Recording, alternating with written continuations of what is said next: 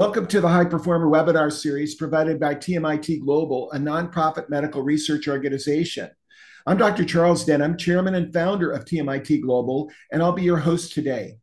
For those of you who are watching the program live, watching the video recording, or listening to the podcast, you may go to www.safetyleaders.org to download the slides and the resources.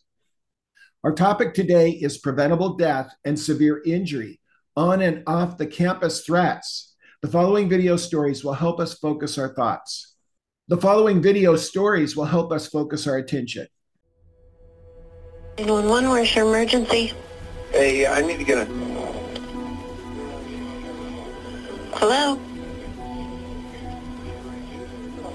Hello?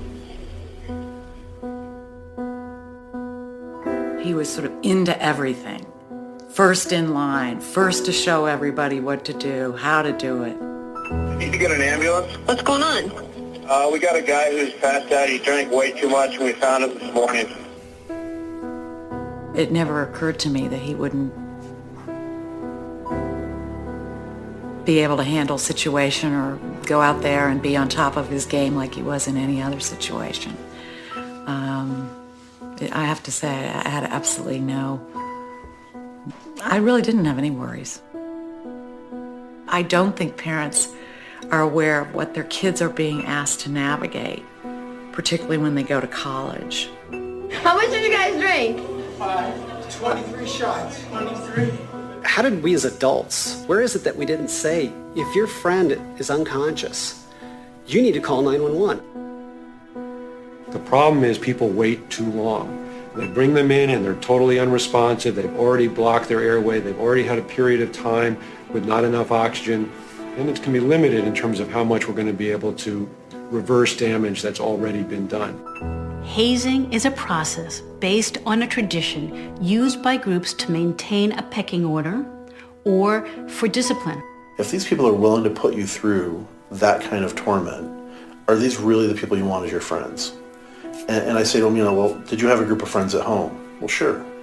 Did that group of friends haze you? Well, no. Well, that's because that's not normal. This is a 600-year-old problem.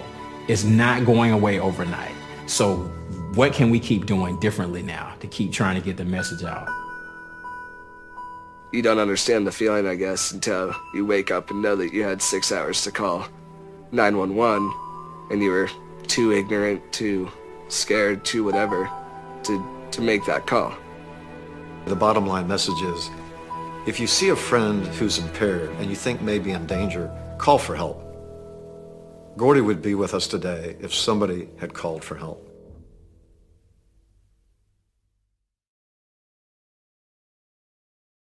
We have a number of world-class speakers and reactors today who we will introduce individually. However, for many years, we've given the first and last word to the voice of the patient, to those we serve. Jennifer Dingman is a national patient safety advocate, a published author, a contributor to federal and public healthcare programs, such as the National Quality Forum Safe Practices, and a winner of the Pete Conrad Global Patient Safety Award. She and a team of advocates have met every other Saturday for many years to pursue high-impact projects.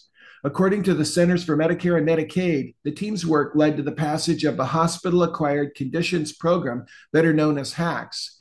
This program saved hundreds of thousands of lives and billions of dollars. Thank you, Jenny, for starting us off with the voice of the patient. Thank you for your kind introduction, Dr. Denham. Today's program is very important to me, talking about preventable deaths. We can all participate in our health and our well-being and do everything that we can to prevent something terrible from happening. Really looking forward to hearing our speakers, and thank you so much, everyone who is here today. I encourage you to share the recording with your friends, neighbors, and colleagues. I'll hand it back to you, Dr. Denham. Our social media addresses are now on the screen, and for our podcast listeners, you may find them on the slides on our website. For those of you who are new to our program, we always briefly address our purpose, mission, and core values. Our purpose is to measure our success by how we protect and enrich the lives of families of patients and caregivers. Our mission is to accelerate performance solutions that save lives, save money, and create value in the communities we serve and the ventures we undertake. And we try to live our iCare values: integrity, compassion, accountability, reliability, and entrepreneurship. Our MedTech Global Bystander Rescue Care initiatives are communities of practice such as the Emerging Threats Community of Practice and Care University, our learning management system that issues continuing education certificates, are all grounded and run on these principles. A brief word on disclosures, which we address on a slide. None of our speakers have anything to disclose. The TMIT Global Webinar Series has been entirely funded by private family philanthropy. No direct, indirect, or affiliated financial support has ever been or ever will be provided by healthcare, pharmaceutical, or device companies. Again, for those of you who are new to us, the TMIT Global Research Testbed is a network that has grown over 39 years. It consists of leaders from more than 3,100 hospitals and 3,000 communities and more than 500 subject matter experts. The experts come from clinical, operational, financial, and engineering disciplines. Their common cause has been performance improvement. When the coronavirus crisis struck, we formed an original team of 60 subject matter experts to build a community of practice. This grew to over 150 experts who have helped families of essential workers who had to keep working through the crisis. Their contributions as speakers and reactors were both live and recorded. Some of their messages came from our first two Discovery Channel documentaries, Chasing Zero and Surfing the Healthcare Tsunami, and our current 3 Minutes and Counting series, tackling failure to rescue through bystander care. The results of our study of more than 1,000 family households led to the development of more than 32 Survive and Thrive 90-minute live broadcasts, recorded programs and podcasts, print articles, and public health assets. Although they were developed for critical essential workers, we hit a nerve with the general public who embraced the messages. The programs range from coming home safe to the pillars of prevention, emergency care, what to do if a loved one is in the ICU, and then we tied our education to the ever-changing guidelines, evolution of the variants, and development of vaccines. Our alumni and alumna are from many leading universities. They helped shape our R&D during COVID and are now helping us tackle failure to rescue and bystander care for the most common emergencies. This program is one that we're very pleased to be bringing to you. We have a number of speakers today. We have Randy Steiner on the gallery photo that you see there before you, who is the Emergency Response Director for the University of California, Irvine. We have Nanette Hausman, who launched College 911, which is a program to save the lives of our college students as they transition from high school to college. We have Nicole Hughes, who lost her 4-year-old to drowning, who's been also a great contributor nationally and worked with the pediatrics organizations to help bring awareness to these issues. We have Chief Bill Adcox, a wonderful pathfinder in the area of threat safety science, who will be responding today, and who is the Chief Security Officer and Vice President at the MD Anderson Cancer Center at the University of Texas, and the chief of police there at the university, responsible for tens of thousands of folks and their safety in Houston, Texas. We have along with Chief Adcox, we have Dr. Greg Boats, who's currently in the ICU today, who recorded yesterday his message regarding this critical issue. We also have Charlie Denham, who is my son, who's focused on water safety and will be interviewing on our extended version.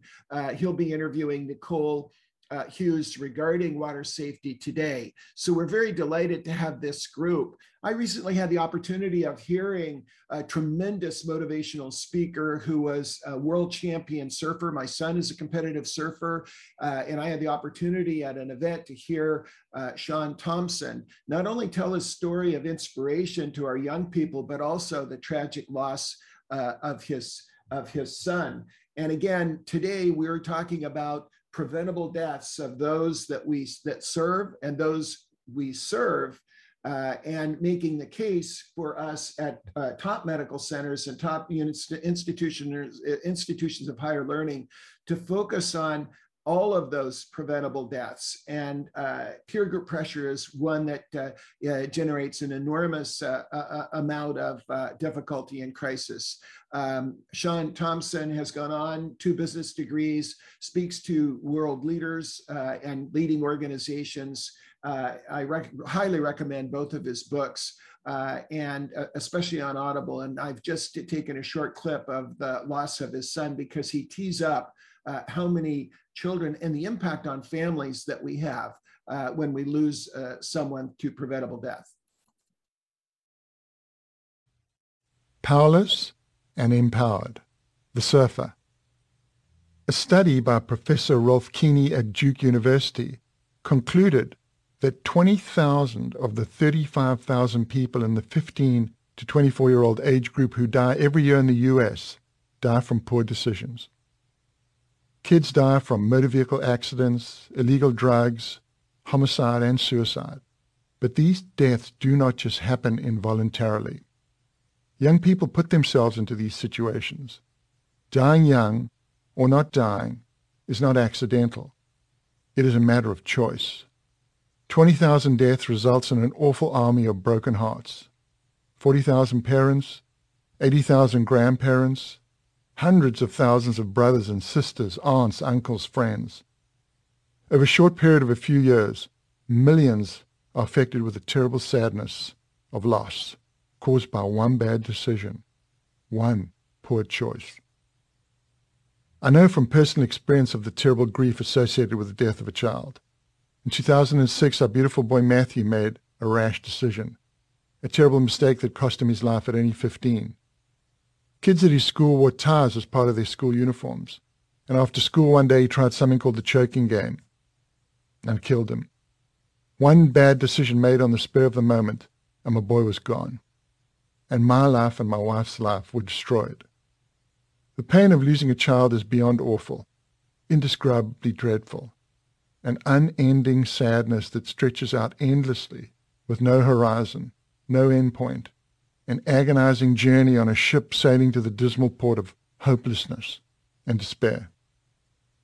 When I thought of our loss and I think of the other 40,000 parents who are faced with that same hard and painful journey, I knew that I had to do something. What to do? How can one person help or influence a generation far removed from where I am now in my life? A number of years after my loss, I started to tell my story to community groups, corporations, schools, and universities. I speak about my journey from the dark back into the light, about finding hope amidst despair. I talk about how 2 hours before my son died, he read me a beautiful essay that eloquently described the surfing experience, and how some of the words he wrote have become a mantra for me. The light shines ahead, so powerful and so full of hope. I think speaking about my loss helped me as much as I hoped it would help others. I speak to young people about the awesome responsibility they have to make positive choices, to not react instinctively and just be a little bit more contemplative. Above all, I stress to young people across the country and across the world, a day will come when you are faced with a life and death decision. It might not be today, it might not be tomorrow, but that day will come. You might be by yourself, or you might be with friends, or you might be with people who you think are your friends, but who are not really who you think they are. Your parents will not be there, and ultimately it will be you and the decision, you and the choice, you and life, you and death. I used to be a pro surfer, so by the time I get to this part of the talk, I've shown some video of huge waves and exciting wipeouts, and I usually have the audience's attention. I say, try to remember that a surfer guy once came to visit you and told you about his son's one bad decision and the pain he had to endure that broke his life, and how easy it is for you to bring the same pain to the people you love. I say, please do this one thing only, and I ask the kids to repeat it. Think twice. What you going to do? Think twice. Kids would listen to my story and my impassioned plea to think twice, but there was no call to action, just a call for a reaction. to a potentially deadly situation. When there is danger, think twice. So this audio recording is from the audio book, which we highly recommend. The next video is of Nicole or Nanette Hausman, who has championed the cause for preventing the accidental deaths and actually good health care in our universities. Good morning, all. Our story. 2.5 years ago, our family of 5 traveled to drop our youngest son, Corey, off to college for what was supposed to be, as some people say, the best 4 years of one's life. The drop-off went well. He took to it like a fish to water, probably couldn't wait for his parents to leave, and we did. After we left, I immediately was so looking forward to going back for Parents Weekend. We had our reservation, wanted to hear the stories of this new, exciting chapter. Unfortunately, Parents Weekend never came for us. We did go back to school, however, 15 days after that drop-off to pick up an urn filled with his ashes. You see, Corey passed away as a result of a preventable accident. Little did we know that accidents are the leading cause of student deaths at college. This was the 3rd week of the first semester. When we got there, we were told Corey's death, was actually the 3rd death of the semester. Think about that for a second. 3 weeks into a semester, 3 young adults died, 3 devastating, tragic stories, 3 devastated families. Our children are so precious. I want you to think about us when you're listening to the testimony of 11 people that have stepped forward to testify on our behalf. They aren't just people that feel sad for us. They're people that are experts in different subject matters. I have parents, some whose children are still alive. I have parents whose sons have died while they're away at college that have started college safety advocate groups. I have some of Corey's friends that have dug in to help us understand how this could have happened and make change. I love hearing about how we're worrying about feeding children. I think that's great in every aspect of supporting children at college, but I think one of the primary things needs to do is to make sure that they are safe and they stay alive. So these are powerful stories, and how do we tie these stories together? We will in just a moment with the data. Nanette Hausman is pursuing not only a bill that went through in Connecticut, but also one that has gone through, that is going through a federal bill that would add injuries and death of our college students to what naturally needs to be reported. And the final video I'll show before we kick things off here is Nicole Hughes regarding her son, Levi.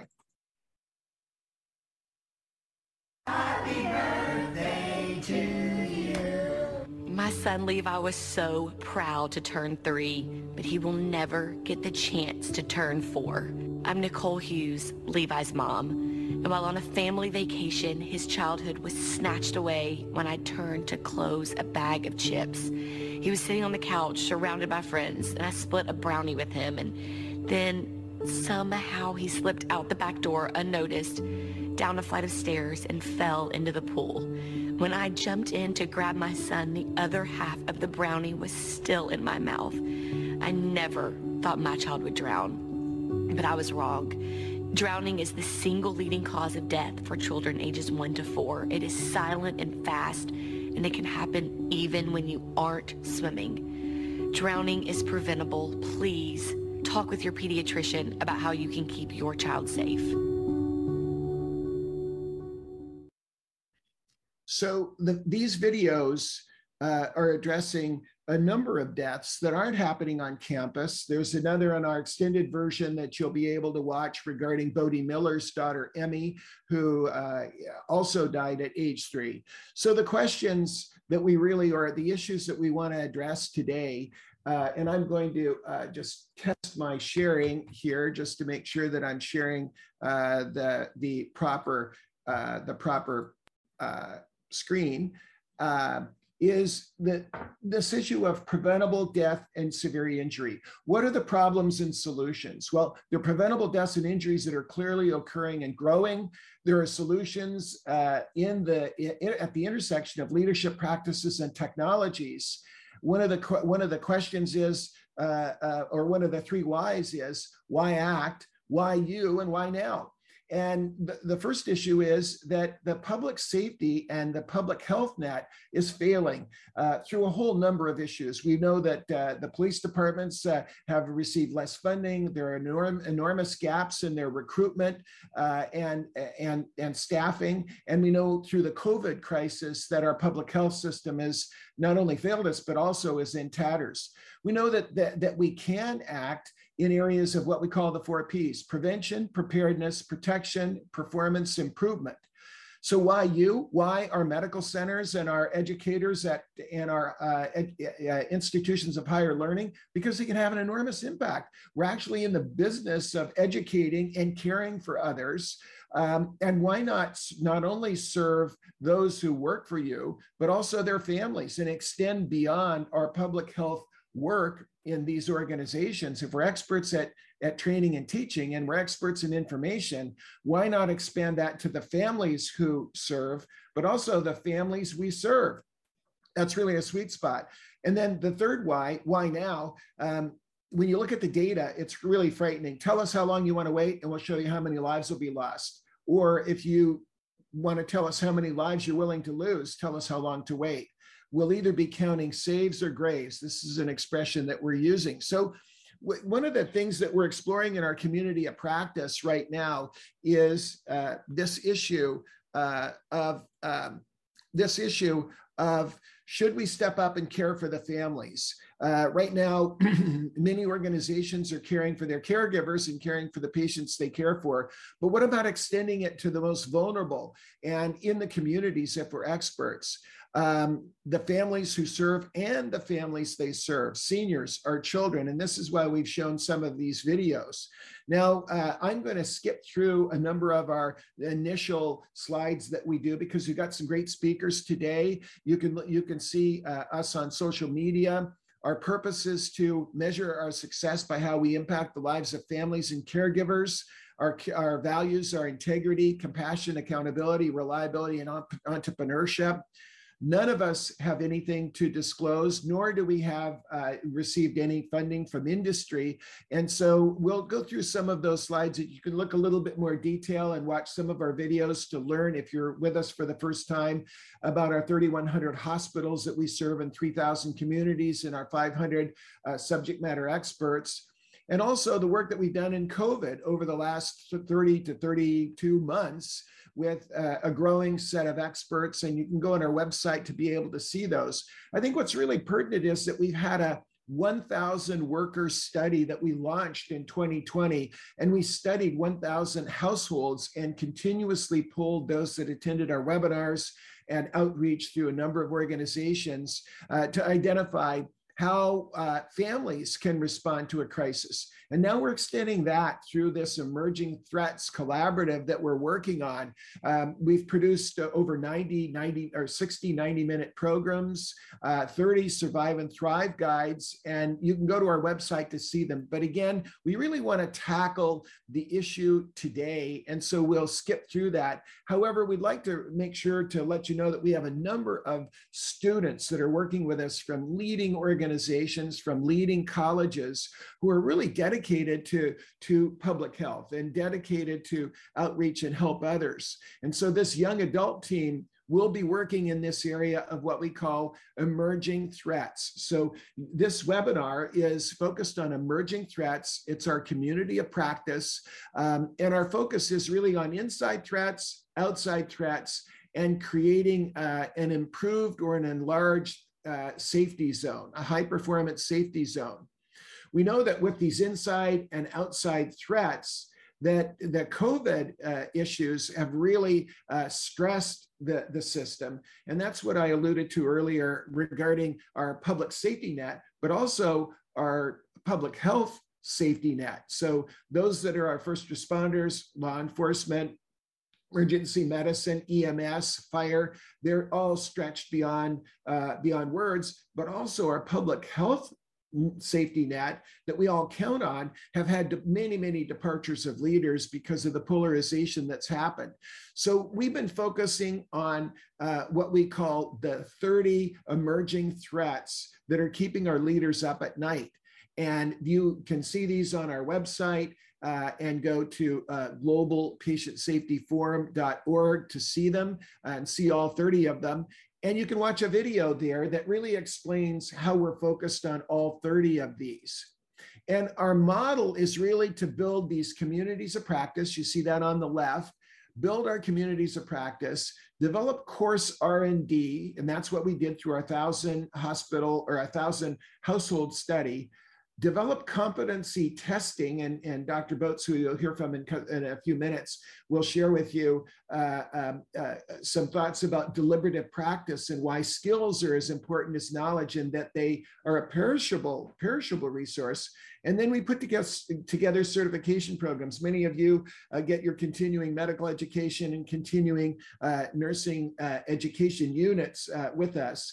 We also collaborate with a number of national organizations through our MedTech program, which is focused on bystander care.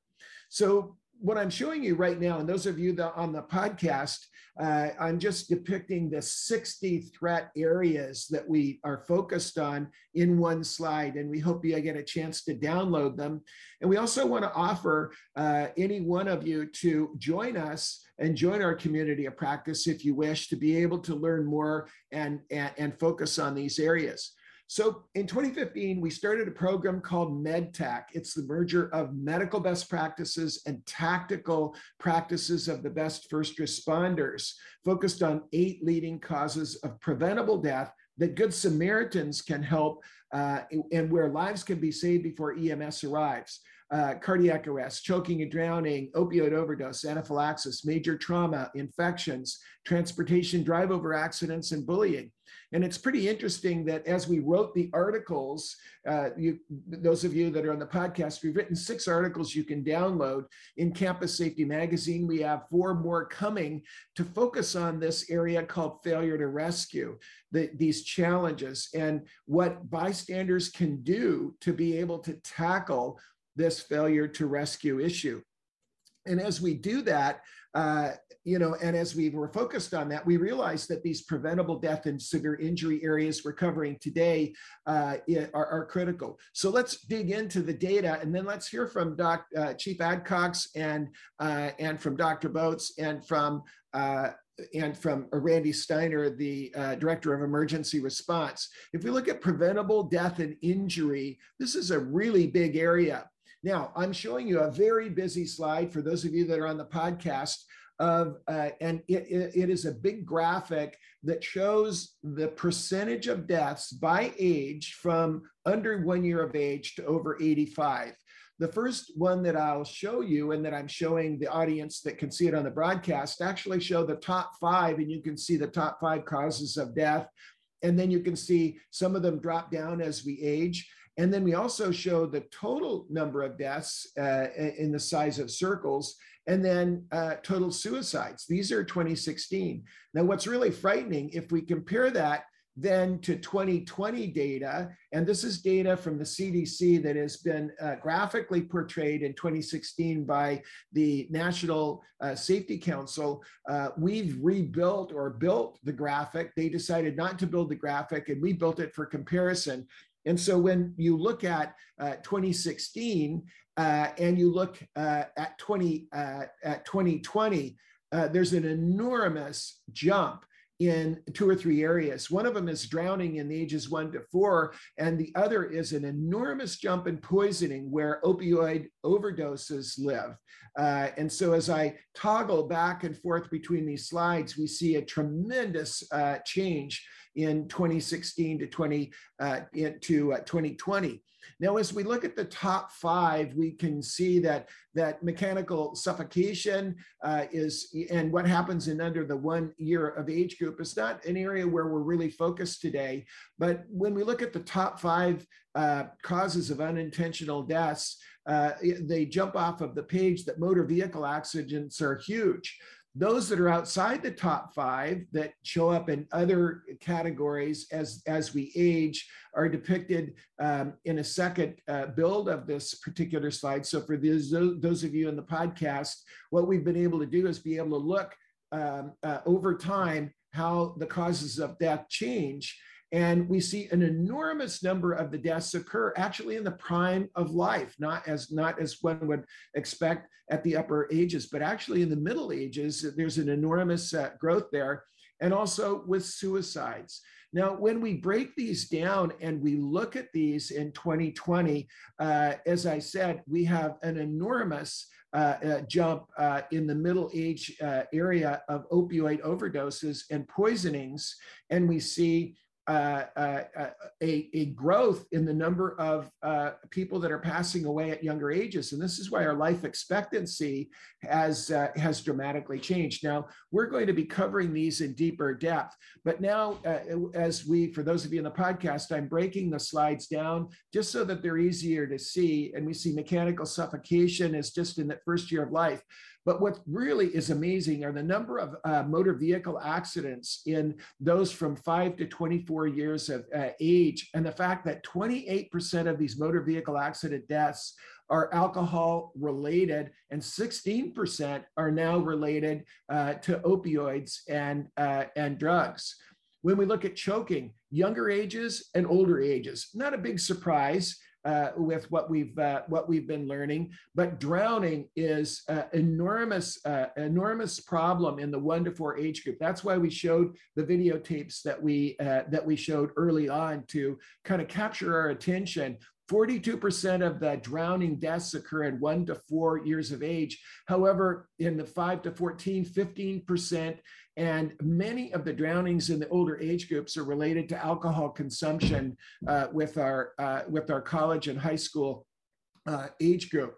If we look at fires, flames, and smoke, one thing to be, and we'll ask Chief Adcox to comment on this, is that our first responders, in many communities, used to be our law enforcement, and because they're so short-staffed, and because of the political issues that have happened and polarization and fear of retribution, many in the communities, the first responders are fire or EMS, and they are stretched, especially with the fires that are occurring. And cardiac arrest is a critical issue. Finally, when we look at the oldest age group, 65 to 85 years of age, 1 in 3 Americans are caring for someone in their home. Very few of this, more than 90 million Americans today, today are caring for someone in their home, and we see very, very little instruction on how to prevent falls. And falls are the leading cause of death in the over 65 age group of unintentional death, and these are not the natural deaths. Now, when we look at opioid and poisoning, this is the one that really we've covered. We're not going to cover opioid issues to a great degree today because we've covered them in the last 2 webinars, and we've got films that we'll share with you that you'll be able to watch. However, 293 opioid deaths every day. Alcohol poisoning rose 26% in 2020, which is shocking. And that's why we've shared that information with you. And many people are surprised to know that there are people 25 to 64 that actually are dying of opioid overdoses. I had my pastor recently share, one of my pastors shared with me that he had a call from a friend of his whose wife in older age group died of opioid overdose from a counterfeit pill, which we've covered extensively in our prior programs. So this is just a huge problem. And one of our challenges is, are we only going to care for those that work in our medical centers and higher education, or are we going to reach out to those 2 to 3 people per family unit and really try to be a source of public health impact? and also with the alcohol issues. Medical amnesty is depicted on the slide.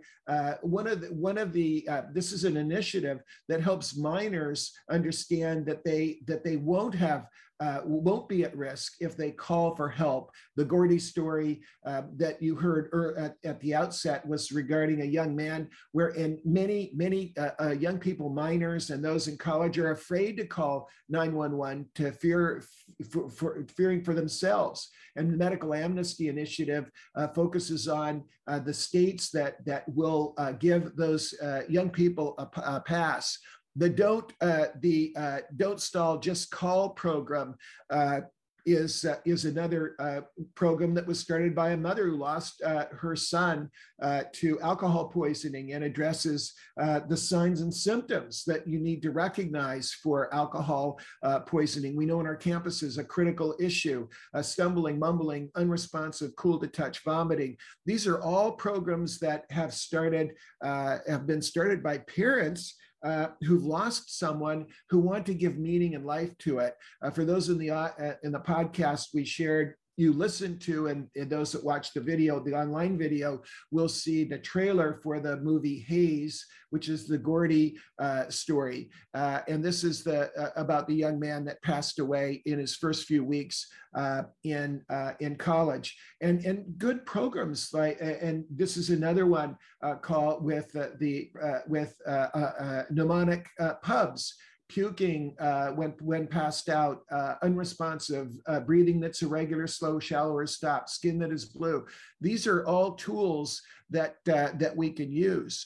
So as we look at the preventable and accidental deaths, and then intentional deaths and suicide, we also see growth in that. And the NSC injury statistics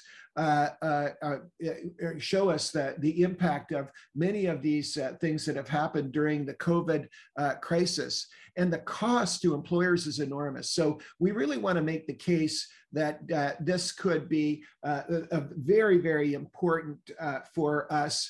I want to turn things over to Bill Adcox and have him respond to seeing this data before we move on to Dr. Boats and listen to what Randy Steiner has to say. Bill, you're a leader at one of our leading cancer center, but also one of our leading universities.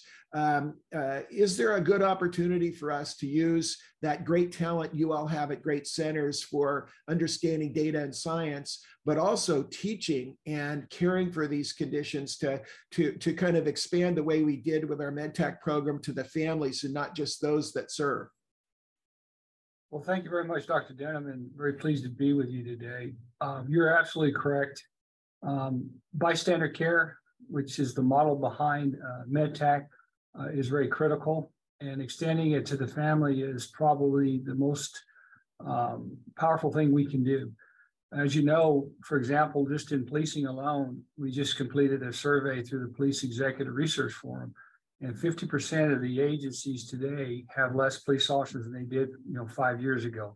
50% of the agencies today have over 50% have seen an increase in retirements, and over 50% have seen an increase in resignations. And in nearly 3/4 or more of the agencies are seeing quite difficulty and even in recruiting. So you're seeing that in that 5 years, you're seeing less police in terms of the emergency safety net for everybody.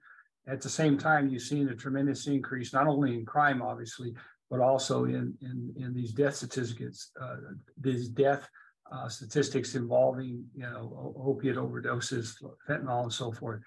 And it's very, very critical that we understand that there's ways that every one of us can save lives. And there are 7 or 8 preventable types of preventable deaths that we can all save. And truly, it goes beyond a major hospital or a major hospital complex. It goes into everybody's communities. But more importantly, we need to start in the family.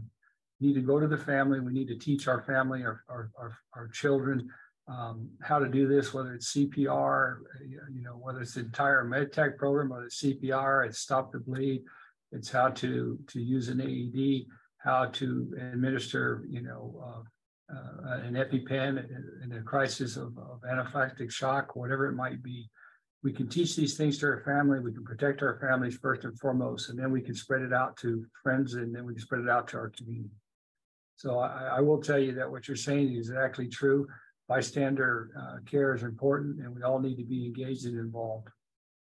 Well, Bill, isn't it shocking how many deaths there truly are? We focus so much on active shooter events, which we've covered extensively, and you are working so hard on insider threats and so many different things.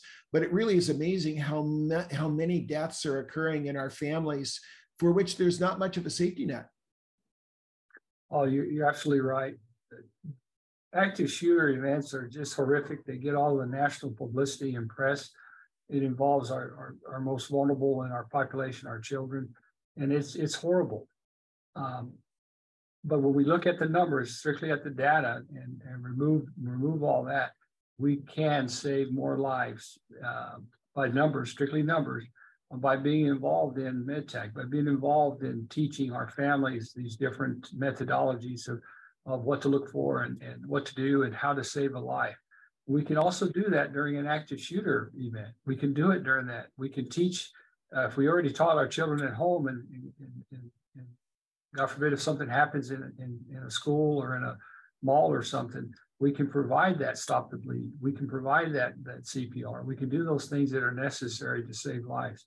So I agree with you. The numbers are very high, mostly outside of active shooter deaths. But we can't forget active shooters. That's very critical. We need to make sure that we do everything we can to protect our children in our schools. But beyond that, the most important thing that any of us can do is teach our families how to save a life.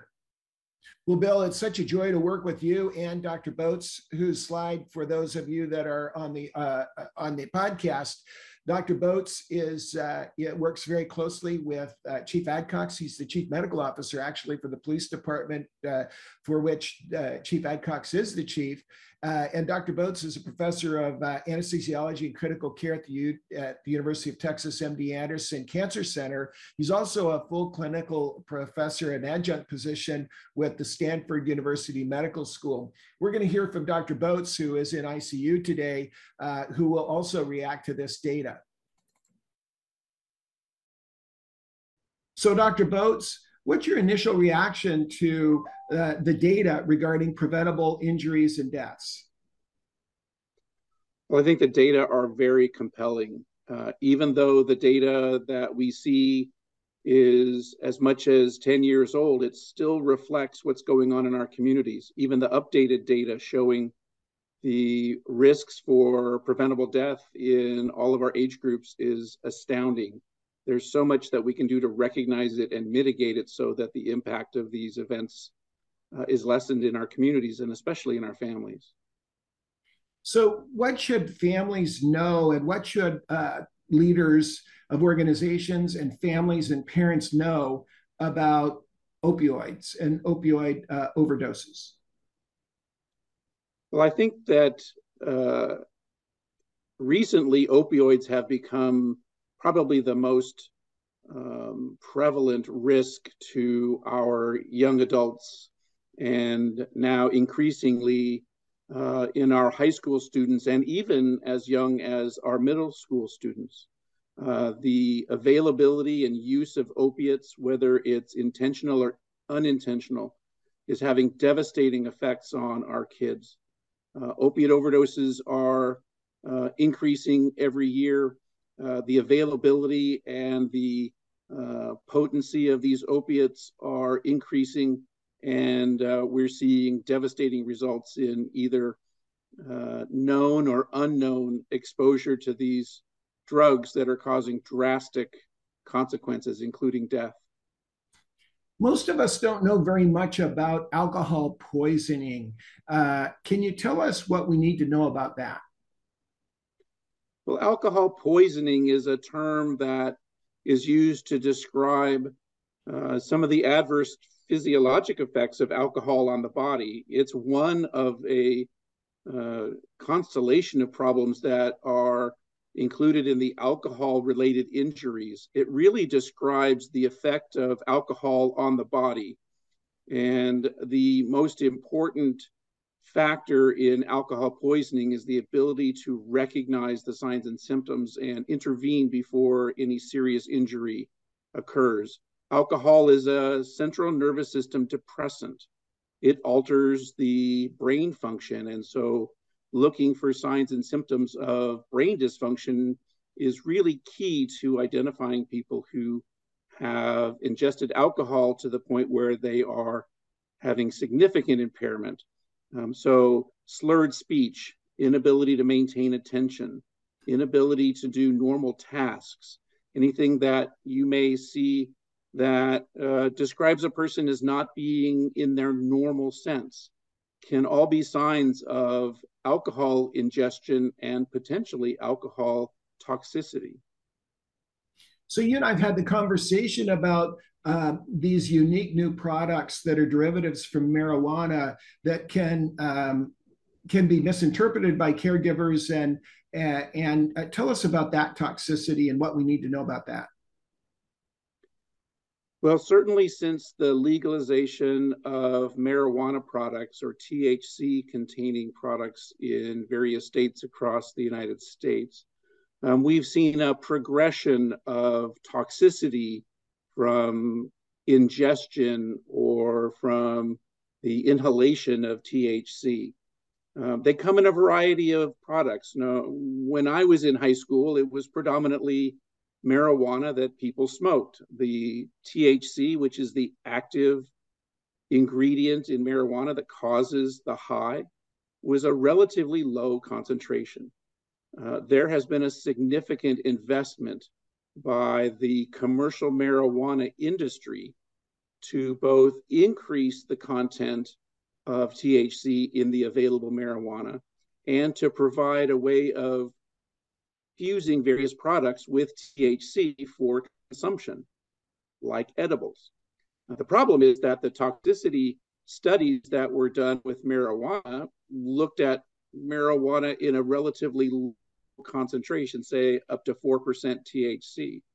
But we're seeing that the commercially available marijuana may be as much as 20, 30% THC now, and some of the derivative products where the THC is eluted or dissolved out of the marijuana plant and concentrated can be as high as the 90 to 95% concentration.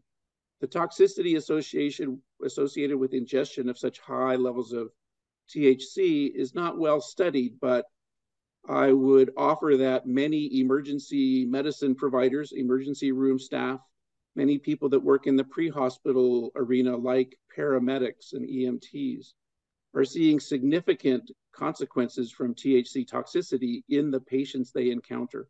Many, many hospitalizations, many ER visits are related to the consequences of ingesting high concentrations of THC. So, Dr. Boats, in our MedTech program, we've incorporated the recovery position or rescue position into that training, and subsequently just teachers that we taught to teach it actually saved lives within days of learning it. Can you describe why it's so important for all of us to learn about that skill? Certainly. The rescue position or the recovery position is a helpful adjunct to the management of someone who has altered mental status, whether it's from an ingestion or an injury or otherwise. And certainly someone who has altered mental status, altered consciousness, is likely to have an aspiration event where gastric contents come up into the mouth and they're inhaled into the lungs if the person's lying on their back. It's very common in pre-hospital care to see people who have aspirated because of either alcohol ingestion or drug ingestion and lose their ability to protect their airway. The rescue position is just a technique that allows you to turn the patient on their side safely so that if they do vomit or regurgitate gastric fluid into their mouth, rather than going down into their trachea or windpipe and down into their lungs, it runs out of their mouth onto the ground. That simple intervention can be life-saving in people with altered mental status from whatever cause. When we talk about drowning, you've been very helpful in helping me understand why someone who has been rescued by CPR and use of an AED, and they say they're okay, why you need to take them to the hospital. And can you help us clarify the term dry drowning and why it's not used anymore? Sure. I think the folklore in discussing dry drowning has just helped to conceptualize what the problem is in near drowning events. Most people would imagine that someone who drowns inhales or ingests large amount of water, either fresh water or salt water, depending on what environment they're in. But in fact, very few people actually inhale significant amounts of fluid when they have a drowning event. A drowning event is really a low oxygen level associated with the inability to breathe. And so their efforts to try to take a breath when they can't, or the consequences of the resuscitation from a near drowning event often leads to a lung injury. And we see people who have very significant respiratory efforts against a closed airway develop pulmonary edema or extra fluid in the lung tissue that impairs oxygenation. There are other consequences of a near drowning event that can lead to lung injuries that we sort of lump into the category of dry drowning, because dry drowning really implies that your injury or your consequence of a near drowning event is related to an abnormality in the lung function rather than fluid getting into the lungs and preventing oxygen exchange. Is it fair to say that if I was to describe it to my 16-year-old, that when near drowning occurs, there's a flap that closes, and when you're trying to pull air into the lungs, it pulls water in between the surface where air exchange or oxygen and carbon dioxide can exchange in the blood? There's a thickening. Is that what that pulmonary edema is? You know, that's a really great description that meets the visual or mental image for a non-healthcare provider. We use big words like non-cardiac pulmonary edema, but that really doesn't help the average person understand what's going on. But you're absolutely right. When you try to take a deep breath against a closed airway, or when your vocal cords are closed to protect your lungs, but nonetheless you have a very vigorous inspiratory effort, that high negative pressure that's generated in the chest can move fluid into the space where gas exchange normally takes place. And that impairs the oxygen from moving from the lungs into the bloodstream. And so low oxygen levels are the consequences. Dr. Boats, we know that Narcan reverses opioid overdose really fast. Why should somebody who gets recovered or rescued with Narcan, why should they go in the ambulance to the emergency department or be seen by caregivers? Well, Narcan is a reversal agent for opiates. It works by displacing the opiate from the receptor in the brain that is responsible for respiratory depression or slowed or absent breathing. Opiates kill people by stopping their breathing. The Narcan displaces the opiate from that receptor, and normal breathing function should ensue. The problem is that some of the opiates are longer acting than the Narcan. And so even though someone has a pretty rapid reversal where they start breathing again or they may wake up, that Narcan effect may go away before the opiate itself goes away, and the respiratory depression and altered mental status can recur. And so we always recommend that someone who is treated with Narcan for an opiate overdose is seen in an emergency department, or at least seen by emergency medical personnel, to be able to retreat with Narcan or manage the need for Narcan until the opiate is allowed to be eliminated from the body. Dr. Boats, we hear about fentanyl strips, but most of us don't know what they are. What are they? Fentanyl strips are a great tool. Fentanyl strips allow you to test a substance and detect fentanyl. So if someone is inadvertently exposed to fentanyl, they don't know that it's in the product that they're drinking or ingesting. That can have dire consequences. Fentanyl is a very, very rapid acting opiate that causes very significant respiratory depression. It stops breathing.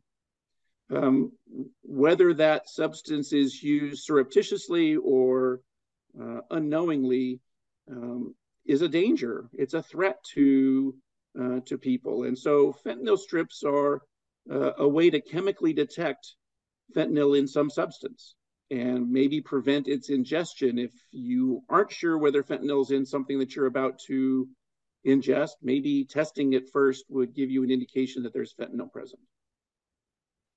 Dr. Boats, we've made the case in prior programs that our public safety net is tattered and frayed with big gaps through the whole COVID crisis.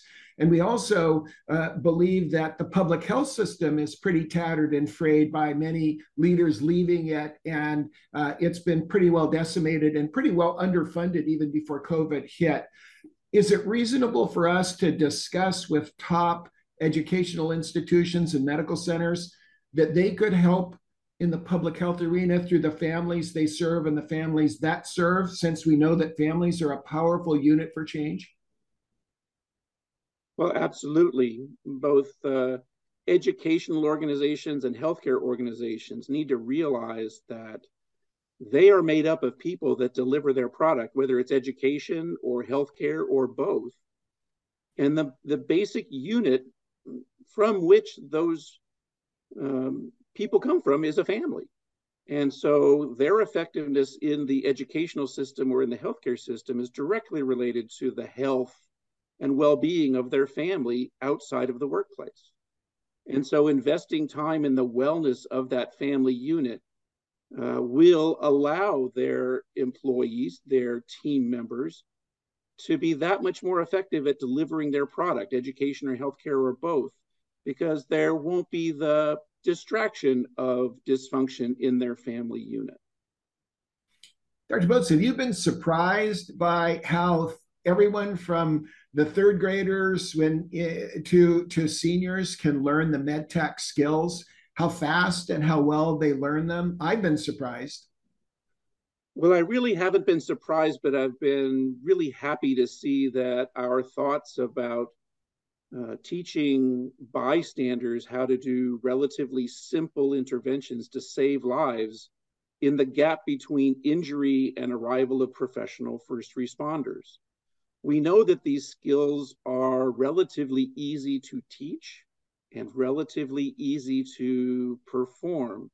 It's just really gratifying to see that with a little investment in time and effort, we see people from third grade up through adults being able to do these things with relative ease. And that's going to have significant impact in preventing death in that gap.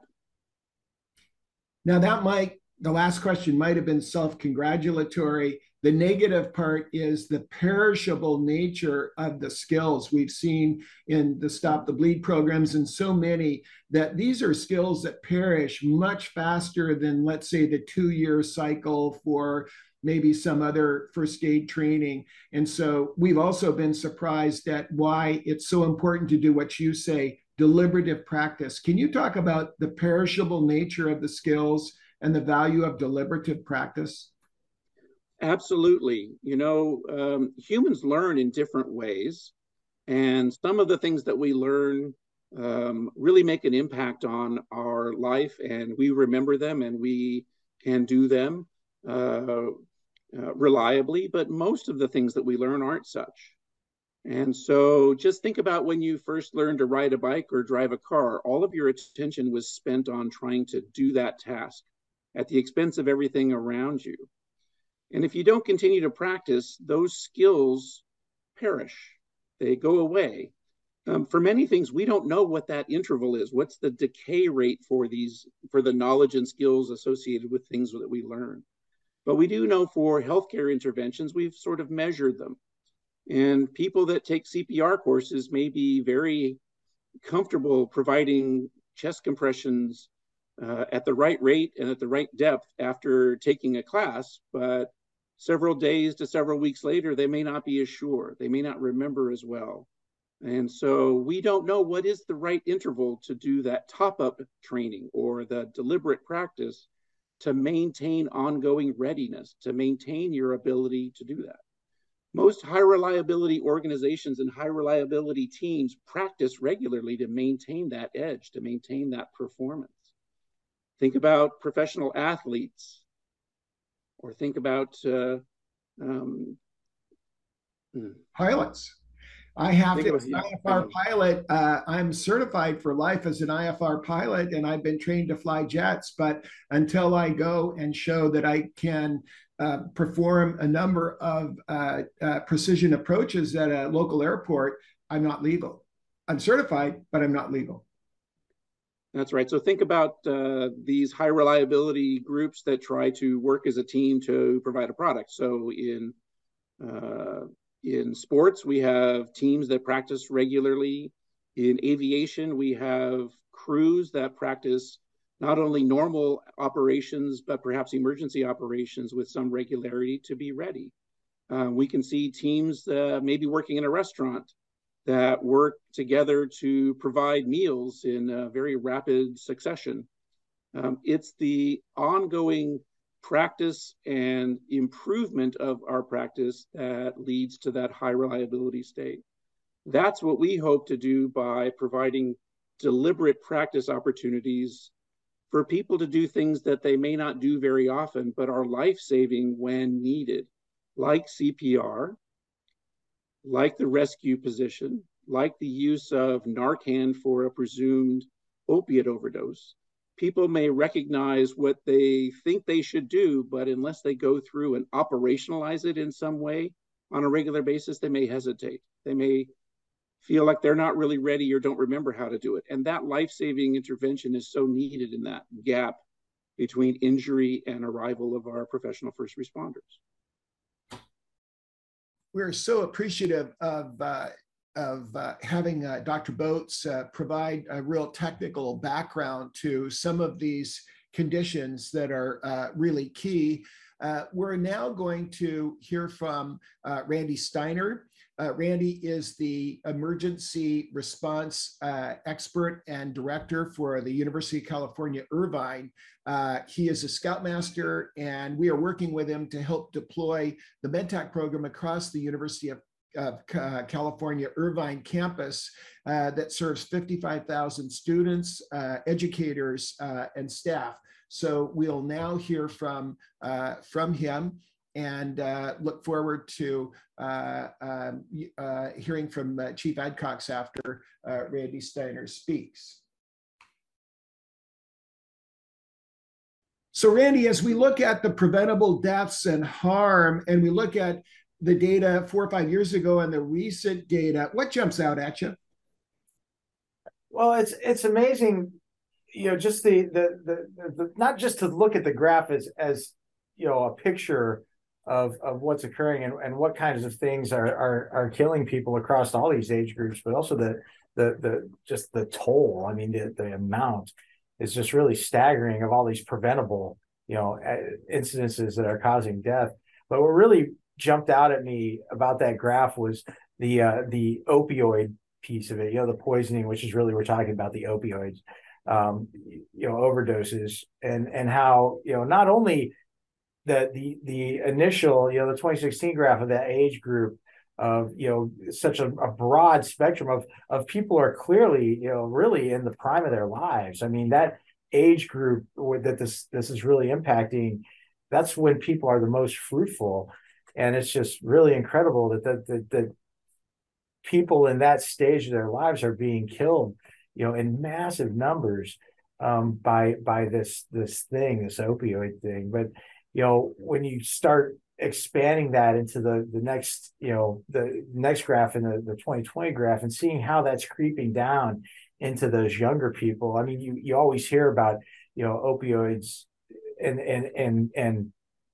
the overdose incidences of young people, but that it's becoming so much more prevalent.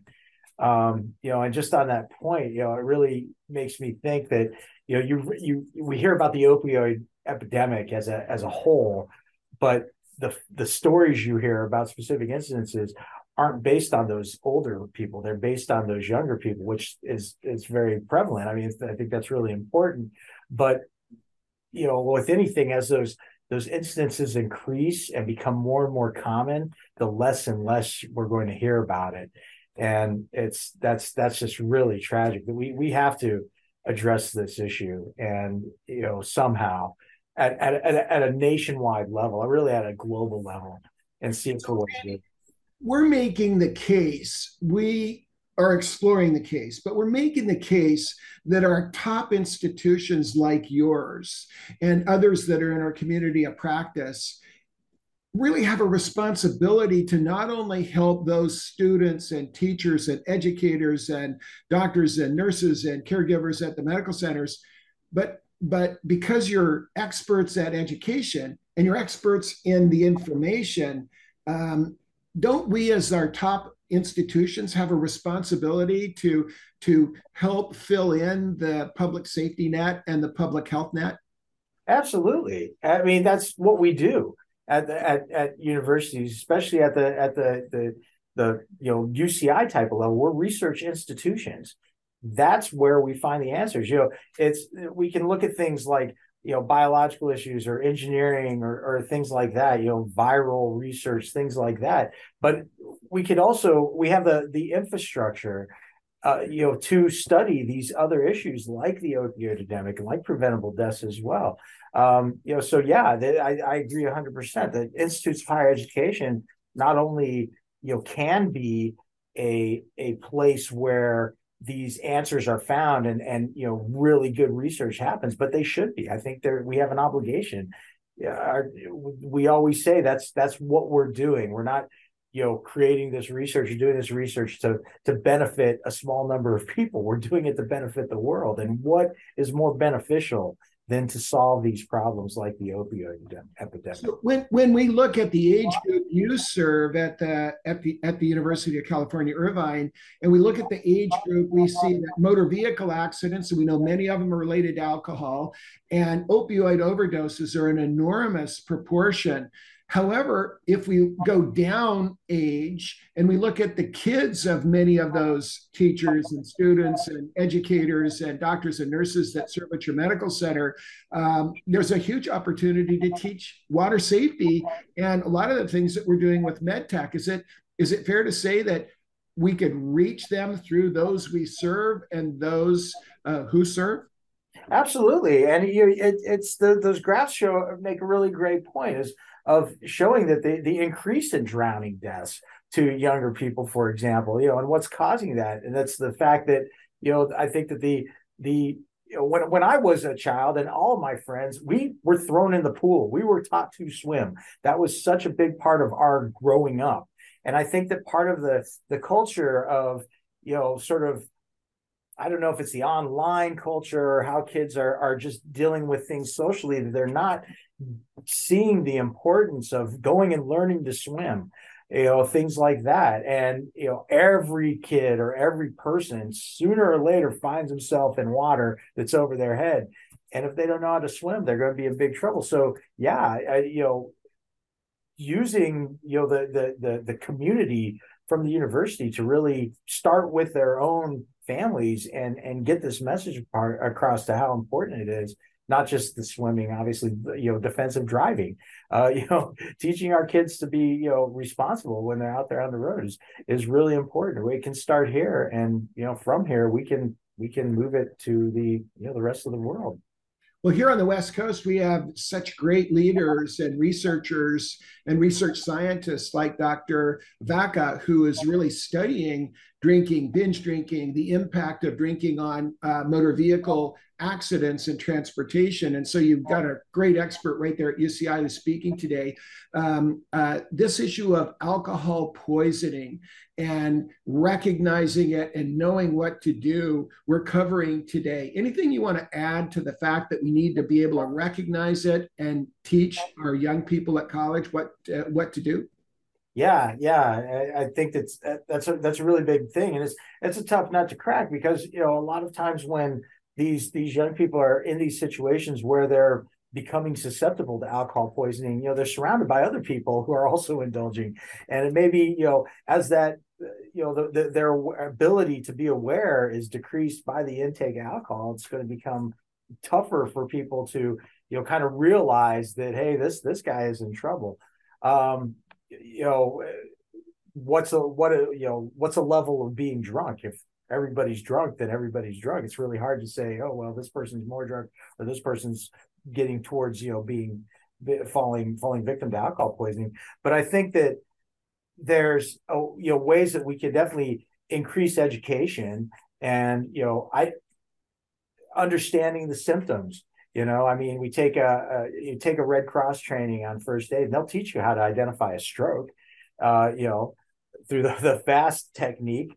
But what techniques are there, easy to digest techniques are there to recognize the symptoms of alcohol poisoning? So, we can definitely improve that process and give young people, simple tools that they can use, that when they see somebody who's, in trouble because of alcohol ingestion, that they can take action to help to save that person's life.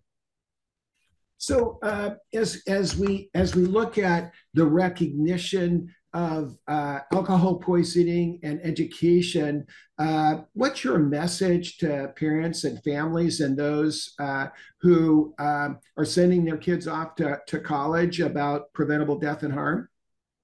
Don't deny it. Don't say that this won't happen, or that, I'm not going to talk to my child about drinking or doing drugs because maybe somehow I'll be encouraging them. We have to acknowledge that these things exist, that your children are going to be exposed to them when they go into college. And college is a great time to learn, and it's a great time to figure out what you want to do with your life, but it's also a huge opportunity to party and to be in situations where alcohol and drugs may be present. Don't discount that. Don't say that can't happen. Talk to your kids. Make sure that they understand how to be safe. Make sure that they have a way out. That if you need to come and give them a ride or something, if you're in the same area, or finding those ways, giving them money for an Uber or something like that. That's you can talk about the fact that they were drunk or the fact that they were, under the influence of something later.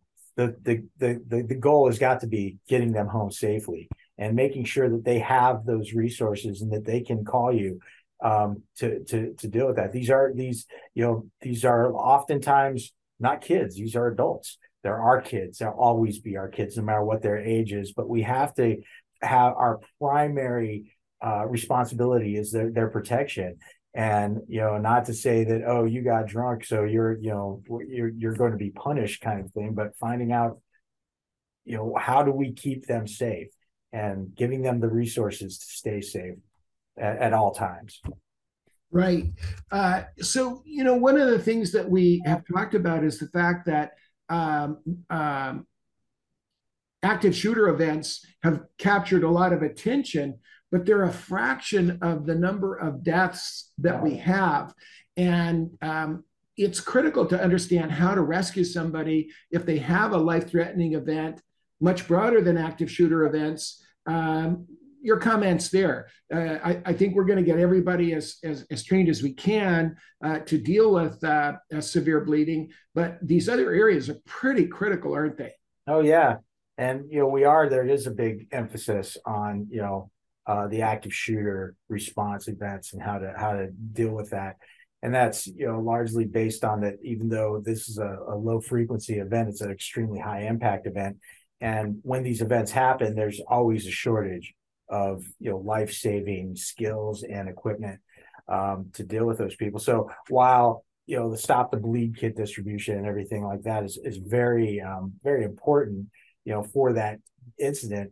Yeah, you're right. There needs to be, a continued focus on the other impacts, all those things that are causing those premature deaths, particularly in young people, the alcohol poisoning or drug overdoses and traffic accidents.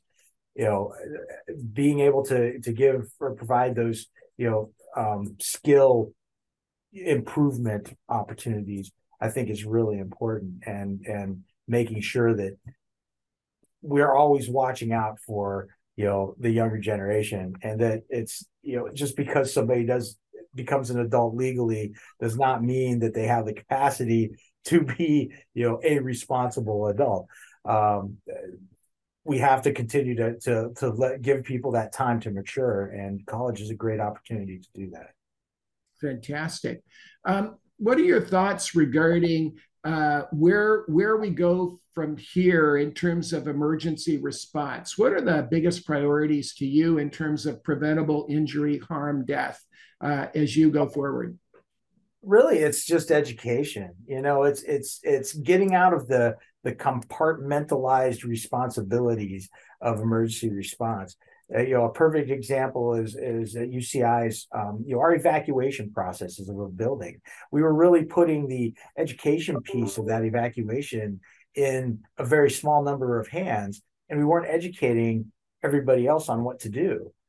So there was always a lot of confusion when a building would get evacuated. What do people do, and how do they do it? And that there was always that level of confusion. We've moved away from that. While we still have our floor wardens and our zone captains and people who will assist in the evacuation, we just produced a video that has become mandatory training for everybody on campus that is all about emergency preparedness, including how to evacuate.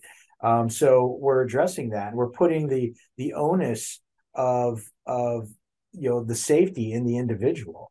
But you can't just do that. You can't just say, hey, you're responsible for your own safety. You have to give people the resources to be responsible for it. We look at, I know you had mentioned the collapse of the public health system, that safety net that everybody is kind of dependent on. It's this idea that somehow this bigger entity will come and save me, so I don't have to worry about it. There's other people out there that are worried about it.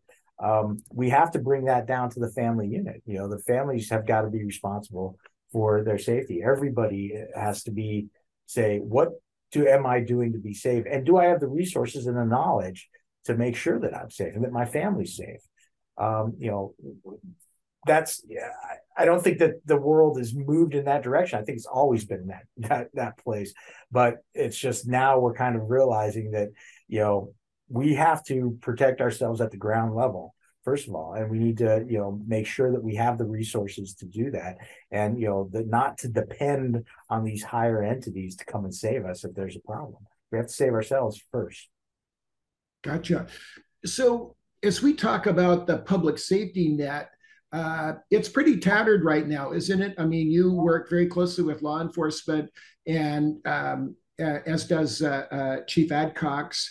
And we're in a state where families really do need to step up, don't we? Because the public safety net is pretty tattered and worn. Yeah. Well, it's taken a beating, but kind of alluding to what I just mentioned is that what was the extent of it ever? Was that our belief in that this public safety net was going to be our protection, and therefore we don't have to worry about it? That. I don't know that that's necessarily changed. I think that our perception has been, that, okay, there's always that safety factor. Now we're kind of, because of COVID and because of, everything else that happens, we're kind of becoming aware of, wait a minute, that's not true. I used to work in disaster recovery, and, people would lose their homes and they wouldn't have insurance, and they would say things like, oh, well, that's okay. FEMA's going to come and make me whole again. They're going to help me recover. They didn't realize that the most money they're ever going to get out of FEMA is something like $45,000. But that was their idea, is that, oh, well, I don't have to get insurance because the government will come in and save me again. And that just never happens. It's so people need to realize that, and realize that, you first and foremost are responsible for your safety and for the security of your family. It's not somebody else's responsibility. The police are wonderful. They do a great job, but they're not superhuman. They're humans just like us. They can't be every place at the same time. Obviously, if a police officer witnesses a crime being committed, they're going to step in to stop it. But they're not going to be able to prevent your house from being broken into, because they're not there. You have to be responsible for that. Personal responsibility, I think, has been lacking, and we really need to look at ourselves individually and say, am I personally responsible for my safety? And if I am I prepared to account for that safety?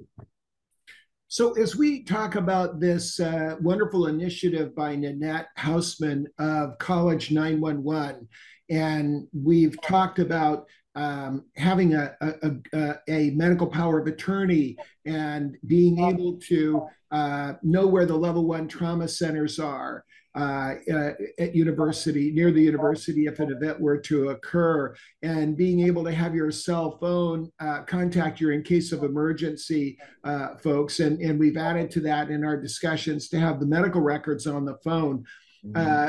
Would you agree that that's a pretty good strategy to help with the college students that you inherit every year? You're getting brand new high school students that are showing up at UCI, and you're responsible for responding to them. Yeah, no, I think it's critical, and I think it's been pretty lacking, and I don't know that that's really anybody's fault. It's just sort of a realization. Really, when we're preparing our children for college, or they're preparing for it, they're filling out documentation about classes and about schedules and about getting around the campus and all those fun things that have to do with campus. And we really don't focus on, yes, college is going to be a positive influence that's going to impact your entire life.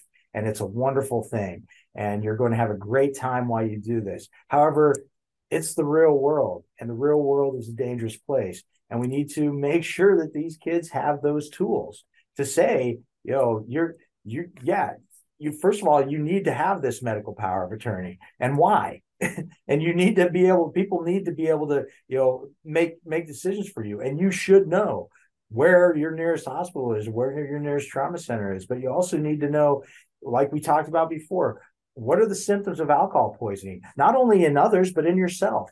When do you know that as a kid who's never been exposed to alcohol, and all of a sudden they're at a party with a keg and they're drinking, and how do they realize in themselves that they need to slow down, and how do they need to pass that on to other people and watch out for each other? If every student coming into college had that awareness, I think it'd be a completely different thing.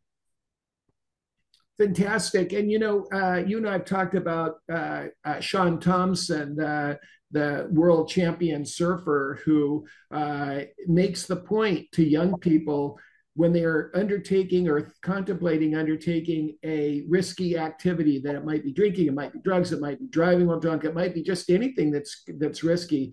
The 2 words, think twice. Just to have that pause. And he relates that after losing his son to the choking game, which was occurring.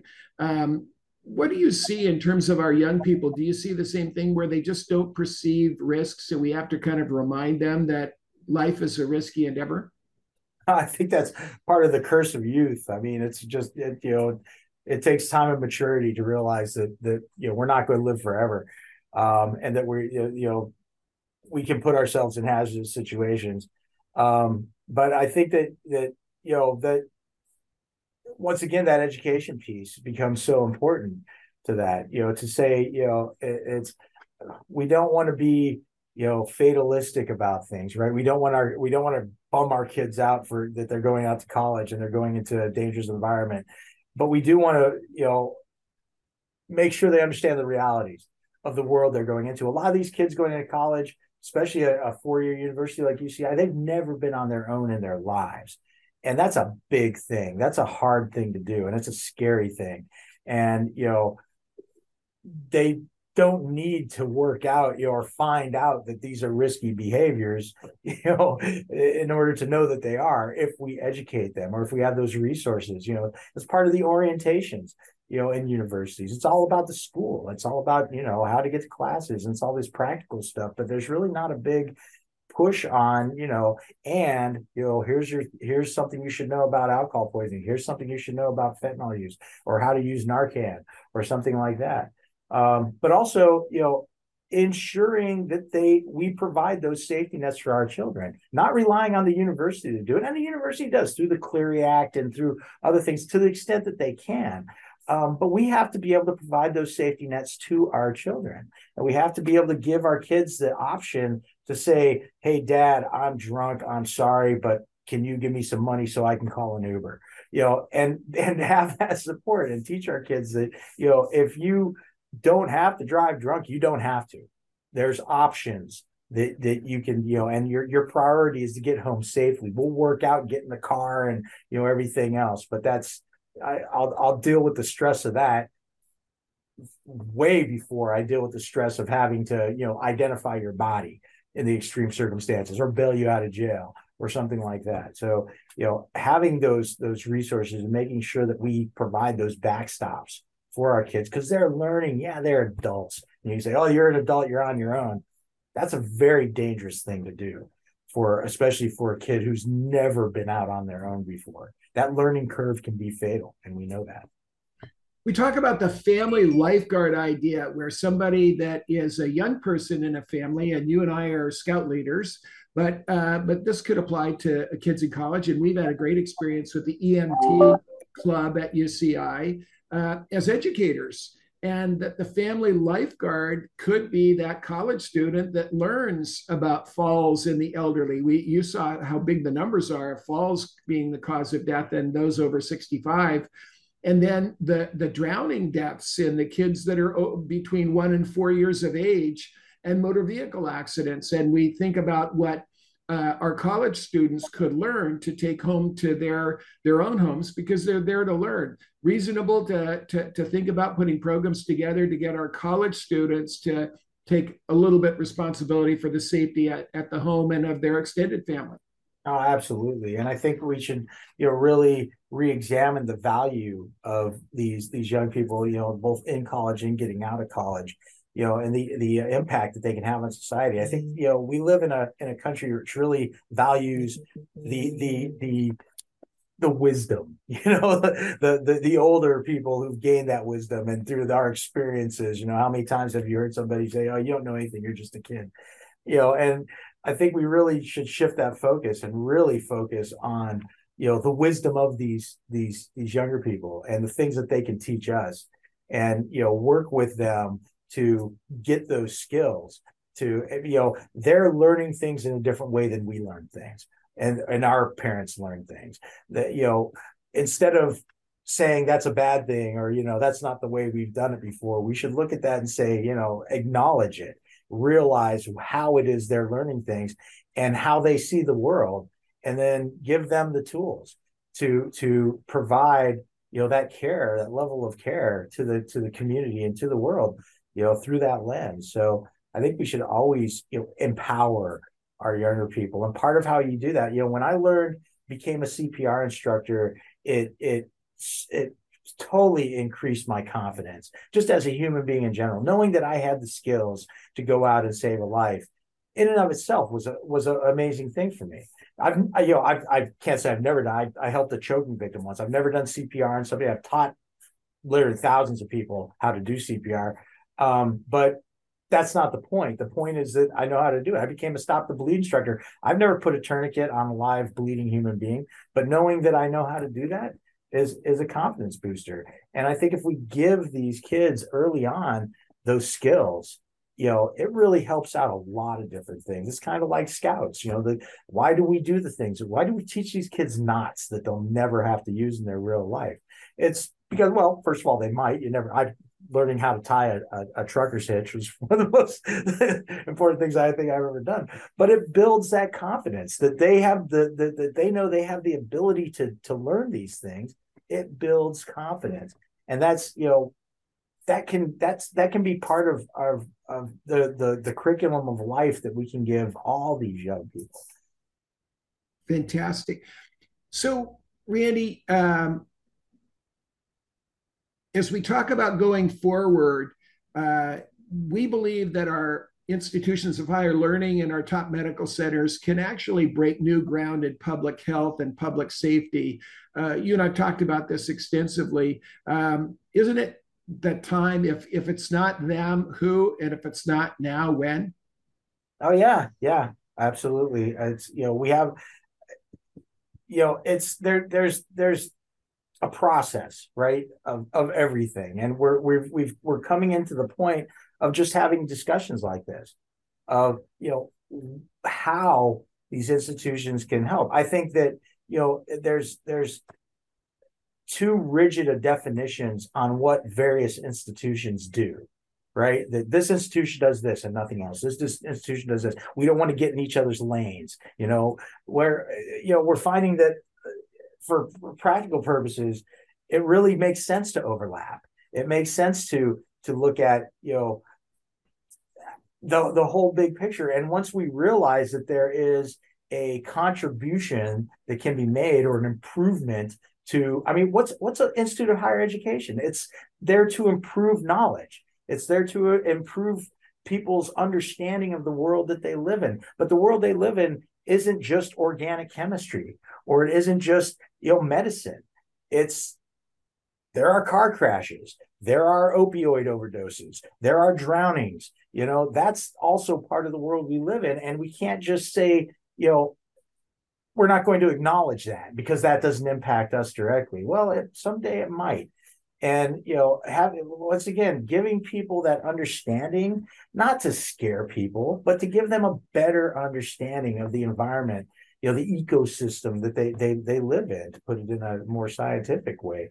I think it's really important to give students all the tools they need to become successful. And that's not just academic.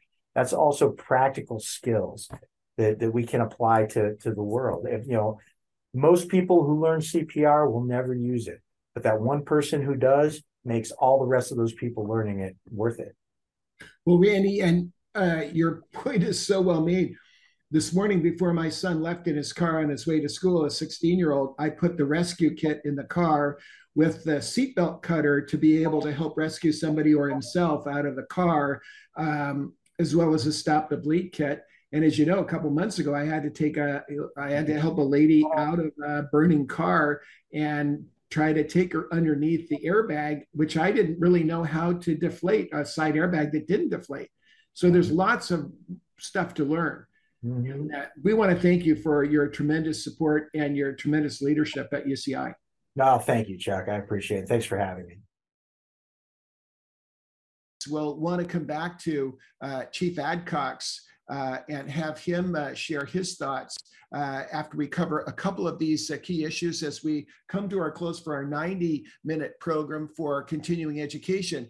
We want to bring up this issue of the public safety net and public health net is really failing, and we can act through what we call the 4 Ps, which is prevention, preparedness, protection, and performance improvement. And as we do that, and as we focus on that, that's a continuous process. So for those of you that are watching on or listening on the podcast, we see them as a feedback loop. And we'll ask Chief Adcox, who we frequently ask to address this, but each of these Ps is something where we're constantly learning and that we need to focus on preventing things from happening or harm from happening, being prepared if they do, protection when they do, if they get through our safety net, and then performance improvement at what we learn. We also know, and Chief Adcox is a great role model as a leader, that high performance exists at the intersection of leadership, practices, and technologies. And when we look at that performance envelope, it's really the balance of those. We can look at those as we look at how many resources we have. And in other programs, we discuss the concept of idealized design, which is if you had unlimited talent, time, and treasure, that would be in a perfect world. But what within the scope of resources you have are the best achievable levels of performance? I think it's really important for us to recognize the preventable harm and death that's occurring is growing. the danger zone is growing, and that we have to anticipate that and be able to come up with performance solutions that can close the gap. When we talk about gaps, we talk about leadership practices and technologies, and we map them against awareness, being aware of the performance gaps. So the leaders have to be aware of them, the practices have to address the gaps, and the technologies have to be able to close the gaps, but we need to be aware. Then we need to have personal accountability of those who are able to close the gaps and those that can lead, and they must be accountable to performance measures, which might be outcomes, process, structure measures, and experience measures. Those of you that have been with us for many years, you know that that's the model that we use for measures. And then ability. The leaders need to invest in the ability of the organization, and the key actors must be able to act. And the staff and leaders must be able to assure that existing and new technologies are safe and being enabled. And then there are the line of sight actions that need to be taken that can really have that impact. So when we look at leadership practices and technologies, that's our focus area. And the activities, the behaviors that we have to administrate are creating awareness, creating accountability, direct accountability for actors who are going to act, giving them the ability to act, and then what are the line of sight actions that they might want to take. So when we look at the why you of our medical centers and educators, we're studying this through our community of practice. We're studying why not have our leading medical centers and our leading institutions of higher learning kind of tackle this and kind of show us the way. Bill, you are one of our terrific leaders in threat safety science, and you lead a number of people that serve in protecting the organizations. You're pioneering a lot of work in the 4 Ps. What encouraging words might you have for other medical centers that would step up and say, hey, listen, maybe we should extend just taking care of the people that serve and those we serve to their families, because our safety net has really kind of collapsed, both public health and the safety net that we rely on with law enforcement and EMS and caregivers. What advice do you have to other leaders in your position? Well, thank you, Dr. Dem. I do believe, when I look at it like the structure of a house, I think the family unit is the foundation. I think the structure itself, the walls and so forth, is the institutions that we're talking about. It's making sure it's the community that we live in. And then I think that the roof is that safety net that you talked about.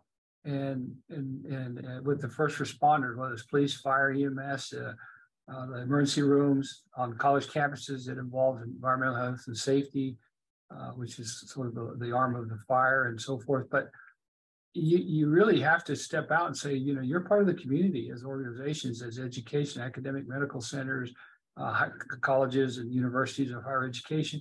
And you have a responsibility to be part of the community, not just educate a select group or whoever is able to come to your university. And we need to be in the communities, we need to be participating in the communities, and we need to be helping them. And I really think that having that expertise and truly having that bandwidth, you can do that. If you can pull the families in and build a stronger foundation, I think then we all win. Everybody's going to do well. And these things aren't these things don't happen in a vacuum. You mentioned opiate overdoses and fentanyl overdoses and so forth. I recall as a young man in our own neighborhood that there was some of the people that lived in our neighborhood, they were out partying, and one of them had an overdose of heroin, and they were afraid, and they just took them and dumped them in the desert, and the individual passed away within an hour. It's just horrible because everybody's fearful. Well, you don't have that when you have a community. We know people are weak. We know there's people that have disability. We know there's people that are out there that have addictions, and there's individuals with mental health, which is truly probably a lot more prevalent than people want to believe. We have to come together as a community. We have to respect that. We have to help each other, and we have to put in the right resources. Randy Snyder said, he talked about teaching our children and teaching each other, about the drugs and the other things that our children get into. I agree with that. I think you find the resources if you're not comfortable having that conversation, because a lot of times your children may not listen to you, but listen to someone else. So make sure you're telling them, make sure others are telling them. But the bottom line is that you have to have a rule. And you need to tell your children, listen, when you get out there, if there's anything making you uncomfortable, make me the first call. I will help you in any way I can. There will be no questions asked. And that way they feel safe. Because they know they messed up because they called you. There's no reason to keep hampering on it, but you want to get them safe and back to your home, just like Randy says. And so you don't need to stand on any levels of principles and whatever you're thinking. Call me, I'll come and get you. I will get you help, no questions asked. And I believe that that's important, because hopefully you've done all the building of teaching your children what's best. But often you don't know. Children go away to groups and to colleges, and they want to belong. They'll often get themselves over their heads. They'll get over their skis, as they say. That's going to be a natural thing. And most of the time, they're able to survive it. But if they're over their skis and they want to call, they should call you first. And so, yes, I do think that that we all here together as one. You have to look at it as a structure, and we all need to step up and do our part. Well, Bill, thank you so much for all that you do to help us. And you're responsible not only for MD Anderson, but also the University of Texas Health Science Center. You've got students, teachers, educators. And on one hand, there's a lot of vulnerability. On the other hand, you've got some great talent there to help focus on risk management and focus on these things. So we want to thank you for the great work you're doing. For those that are getting their continuing education credits, we'll finish on time. And what we'll do is we'll be addressing 2 or 3 things that are important, and also address the fact that we have our opioid overdose films that we have been producing and that we will produce. First off, you heard from Nanette Hausman at the beginning of the program and about her son, Corey, who just in those first few weeks of his college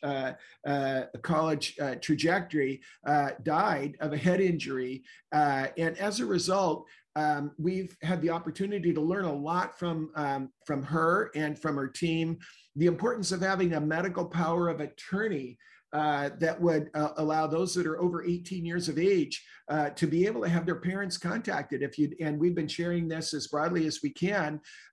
Most parents that I've talked, almost every parent that I've talked to did not realize that once their child is 18 or once their young person is 18, that they may not be contacted. Secondly, using the smartphone for notification in case of emergency, folks. In all the smartphones now, there's a mechanism that would allow, when you dial 911, to have your in case of emergency people contacted. Knowing the emergency providers in the area, where are the level 1 trauma centers? Where would you take somebody who did have alcohol poisoning, not to an urgent care center, but perhaps what's the closest place that someone could administer rescue care? And then medical record access for the students and the family members that have important medical records that are key. So we've had the opportunity of collaborating with Nanette, and we are supporting her effort by sharing information regarding the bills that she has moved forward. We recommend that you go to college911.net, and you'll see their checklists for students and checklists for guardians and parents. The new bill that she's put forward, that will be a federal bill, will require reporting of injuries and death that occur at our colleges. And that's the first step through transparency that can get us to really focus on closing the gap with these.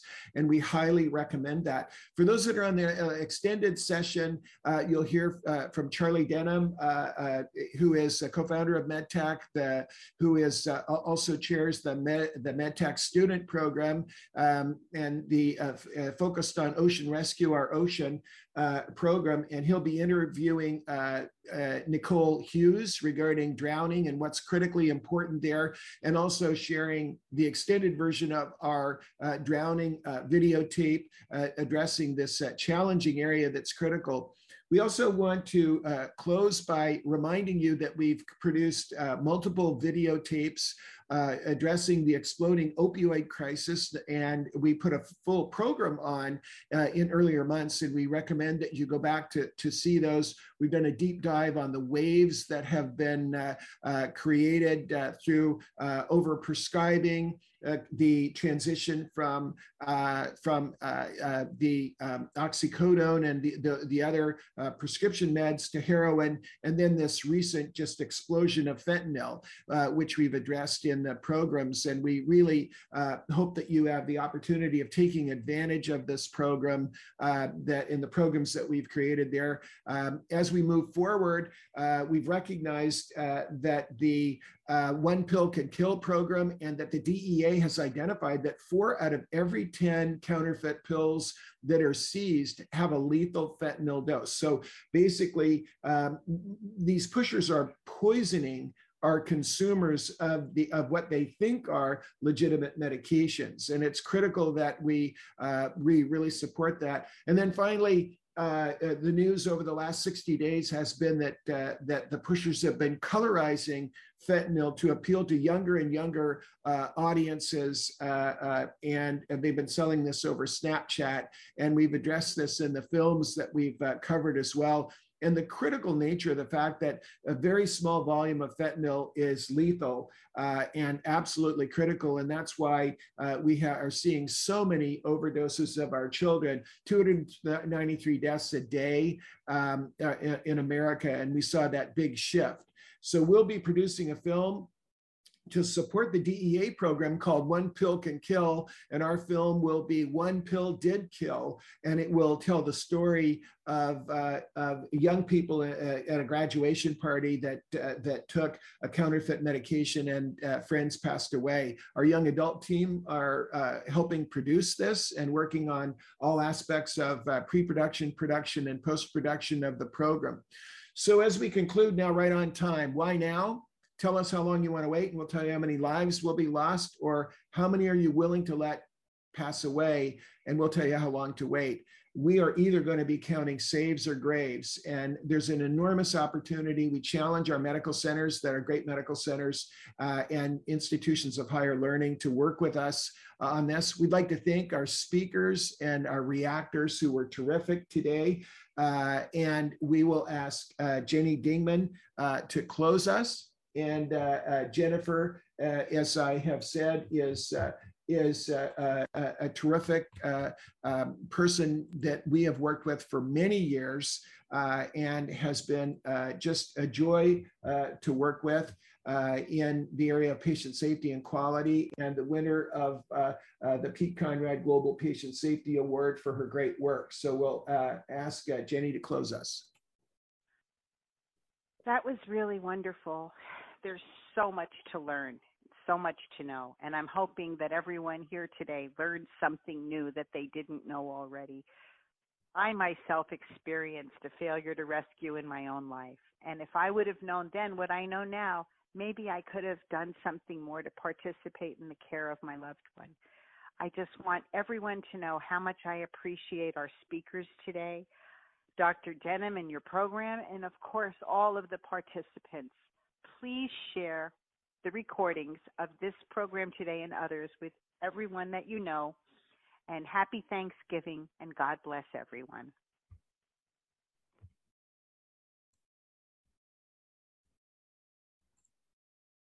So we're so grateful for Jennifer. And when we close, we always want to remember, we always share this at the end of our MedTech programs, that we'll fight the good fight, we will finish the race, and we'll keep the faith. And the issue is that everyone is a patient, and everyone can be a caregiver. Thank you for your attention, and we look forward to seeing you next month.